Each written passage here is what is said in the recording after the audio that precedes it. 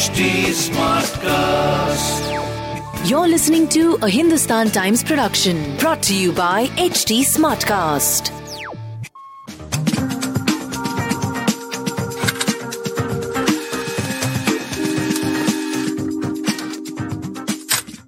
क्यों इनको आगे करिए महिलाओं को? डरते हो क्या महिलाओं से? क्या डरते हो महिलाओं से? इसमें बिठाओगे मुझे? ये है लीगल स्टेटस तुम्हारा, समझे? मत समझो कि मैं नहीं समझती। अभी तो अरेस्ट करो। अरेस्ट करो अरेस्ट। हम खुशी से जाएंगे तुम्हारे हमने साथ। अगर कोई गलती कर रखी है, जबरदस्ती घेर रहे हो, ढकेल रहे हो ना, इसमें आप physical assault, attempt to kidnap, attempt to molest, attempt to harm, समझे? समझती हूँ मैं सब कुछ। छू के देखो मुझे, जाके अपने अफसरों से और अपने मंत्रियों से जाके वारंट लाओ, ऑर्डर लाओ, समझे? और महिलाओं को आगे मत करो, महिला से बात करना सीखो। Am I speaking with you in detention? Yes, I'm in custody actually, technically, apparently. So would you like to recall for our readers how I know that last night you left home in an effort to get and meet the victims of Lakhimpur Kheri? What happened after that? Actually, I arrived in Lucknow last night when I heard that this is happening at Lakhimpur Kheri. I arrived in Lucknow with the intention of going the next morning to Lakhimpur Kheri, and after my arrival at about 10:30-11, I thought I'll go from the place where I stay in Lucknow to the Congress office to chat with the press and just have a kind of a small PC kind of thing. So as I was coming out of the house in my car, there was a whole bunch of police people standing outside the gate. They surrounded the car, 2 rows of women and a couple of rows of men, male policemen, and they said you cannot go forward. So after a little altercation with the people I work with and the workers who were already standing outside the gate, because they generally do, I got out and I asked that, why are you stopping me from going? I'm simply going to the Congress office to talk to the media. So nobody seemed to have an answer to me. For me, I asked, where's the officer? Is there a CEO? Is there somebody in charge? Nobody came forward. It was just these young female policemen and lots of male policemen. And I could see that the officers were standing behind, but they were not coming forward to answer me. So I said, well, you can't really stop me because there is no legal basis to stop me. So I got out of the car and I started walking. I walked for a bit. In the meantime, somebody brought up a car and we sat in the car and we drove off. So we drove when we were intended to go to the Congress office, but when I saw that there is so much deployment and they're not even letting me move within Lucknow from the house to the Congress office, I just decided on the spot that we would rather go straight to Lakhimpur Kheri instead of waiting till the morning,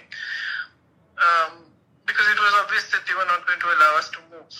So we went in this car which belonged to some private person for a few kilometers. Thereafter, we switched cars into Congress Party workers' car and drove towards Lakhimpur Kheri. At about, I think there were 3 toll gates at which they had parked trucks sort of across the road so that we could not cross. We managed to, however, still cross 2 toll gates, and then thereafter we decided to take the Kacha path and go via the village route rather than use the highway. At some point on those village roads, the cars with the police and the security just seemed to fall away. They probably went in the wrong direction. We took another route. So then for the next 3 or 4 hours, it was just one car with 5 of us in it, and we eventually ended up about 10 kilometers in Sitapur, 10 kilometers from the Lakhimpur Kheri border. At which point, again, there were a lot of, because they had put checkpoints on absolutely every entry into the district. So we were again surrounded by police people. Obviously, they saw me and surrounded the car, took the key of our car, and refused to let us move. So again, I got out. Again, a cordon was made around me by about 8 police women, and they were basically standing very close to me in a tight cordon so that I can't move. So I said, look, I'm going to move anyway because you're not giving me any reason, any valid reason for stopping me. So I tried to walk a little bit, but they were sort of pushing and shoving, and there was a little bit of pushing and shoving. Then they started beating my colleagues. They punched one of my colleagues several times in the stomach, and physically 3 of them lifted him up and tried to stuff him into a jeep, police jeep. They also pushed and shoved Dipinder Hooda and manhandled him a lot. So at which point I went and fought with them and said that, you have absolutely no basis for what you're doing. So they had surrounded me because I was trying to stop them from hitting my colleagues. Obviously, there was a little bit of, they sort of manhandled me quite a bit as well. And then I basically said to them, then they tried to force me to get into their jeep. So I said, look, I stopped them. And I said, look, you're not giving me any legal basis for this. So one of them said that there's section 144, which was effectively a lie because it wasn't there in Sitapur at the time. And I was very much in Sitapur district, 15 kilometers or so away from the district in which it was there. Nevertheless, even if it was, we were only 5 people, which meant that, and I said to them, I'll leave one of them, which means 4 of us can go. And in no way are we breaking the law because section 144 merely says that more than 5 people or 4 people cannot collect in a public place, which we were not doing anyway. So once they realized that this was not a valid reason, they started trying to shove me into the car.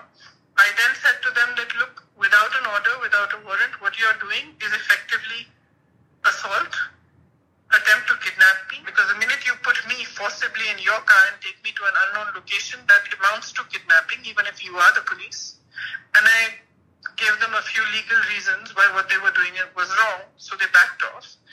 And one of their senior officers suddenly came forward and he said, well, in that case, we're arresting you. And I said, under which section? They said, section 151. So I said, what does that section mean? So he said, it's cognizance that a person is going to commit a crime. So it's a preventive arrest from stopping them from committing the crime. So I said, what is the crime I'm going to commit? And they had no answer. Nevertheless, they said I was under arrest. So then they put me in a jeep with 2 female policemen, 2 male policemen, and they pushed Dipinder and my other colleague off the jeep while it was moving. They didn't allow them to come in. And they took me on my own without any of my security personnel or my colleagues with me and brought me here to this rest house where I have been since then. So that's the place. Long story. Yes, and that's the place where we witnessed these very unique images of you sweeping the floor. Yes, I was sweeping the floor. Because I like my room to be clean. So what's the plan now, ma'am? Well, look, the issue really isn't of my arrest. I am pretty clear. I have come here to see those families and to raise my voice in their support. And I'm going to do that. There is absolutely no legal basis even now for detaining me in this rest house, because even up to now I have not been given any formal order of my arrest or any reason why I should be detained. Nevertheless, I'm here and I'm in detention, but I don't intend to leave until I can meet the families. And then it's really up to them. Within 24 hours, they are not allowed to even detain me anymore. So they need to be giving me a formal order for my arrest. Ma'am, when they say, I know what you said about the section 144 and you had less than 5 people, so why you feel that you shouldn't have been stopped. But when they say that, look, we allowed farm leaders like Tikait and others to go in, but we don't, because it's a fragile situation, we didn't allow any political leaders, whether it's Akhilesh Yadav or Priyanka ji, to get in over there. Do you accept that? Well, I would have accepted it if they didn't say this, if they hadn't said the same thing when I wanted to go to Hathras, the same thing when I went to each and every house of the people who were killed during NRCCA, the same thing when I went to Sonbhadra when there were multiple murders committed in broad daylight by the land mafia and the police. They said exactly the same thing. In fact, they said exactly the same thing when I went to see in a residential colony of Lucknow. I simply went to see the family of Mr. Darapuri, who at that time had been arrested and his mother was very, very unwell. I just went to pay a visit to the family without any political tamjam, without absolutely no... This is exactly the same excuse they used, that I was going to create more tension, etc. in those places. And I want to ask you, since eventually I ended up going to all the places that they stopped me from going to, can you name one of those places in which I made an inflammatory remark? I encouraged people to, be violent with each other, or I caused any civil unrest of any kind? Right. I didn't. So the thing that perhaps you need to understand from outside of UP is what's happening in UP. In UP, despite all those beautiful posters on the bus stands of Delhi proclaiming that the law and order situation in UP is one of the best in the country, actually there is a complete breakdown of democracy and a complete breakdown of the law and order situation. Right. It is functioning as a virtual dictatorship in which all the institutions that are meant to safeguard democracy are now engaged in safeguarding the propaganda and the machinery of the BJP government. Yes.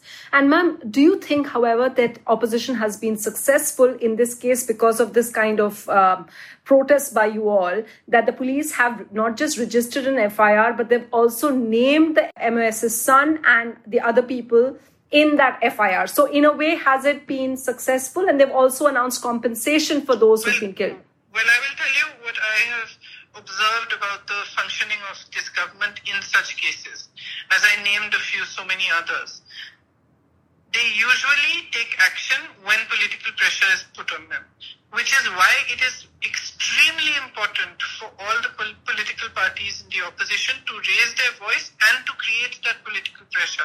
Otherwise, the last vestiges of justice, law and order in this state are also not going to remain if we all just keep quiet. So what I have observed is that they take action when they are pushed, but the action actually is taken in that moment and isn't actually complete. So for example, they have arrested me. They have not served me with an FIR, they have not put out any order, but I'm under arrest. I'm in a place where I cannot get out, I cannot meet people from outside, and I'm going to be detained here. Why have they not arrested a man who is accused of murdering farmers, of running them over with his car? There are videos, there's all sorts of evidence, there's ground reports. They have filed an FIR against him, but they haven't arrested him yet. How come they didn't need that FIR to arrest the opposition leaders? And what moral authority does a government have to remain in power when a minister of that government openly threatens the public? You must have seen that speech in which this very minister, a few days before all this happened, threaten people that if you try to do anything, if you try to protest, if you try to raise your voice, you will see what happens to you. And then 3 or 4 days later, he's supposed to land there. The farmers are protesting peacefully, by the way. They were peacefully protesting. When this man's son is allegedly supposed to have landed up there and started creating a ruckus, and all this happened. So what moral authority does that man have to remain a minister? And what moral authority does the chief minister have to remain in power? Yes. Ma'am, him saying that, because the farmers beat up the car people, so if he was there, he would have definitely been beaten, is evidence that he wasn't there, the son of the minister wasn't there. Do you buy that? Well, look, I am no one to say what exactly happened over there except the reports I get from the ground. The ground reports that we are all getting, and this is not one political party, it's the journalists who were there, it's videos, they are all saying the same thing. They are saying that these farmers were protesting peacefully. They were almost done with their protest when suddenly this bunch of people arrived with the minister's son and all this took place.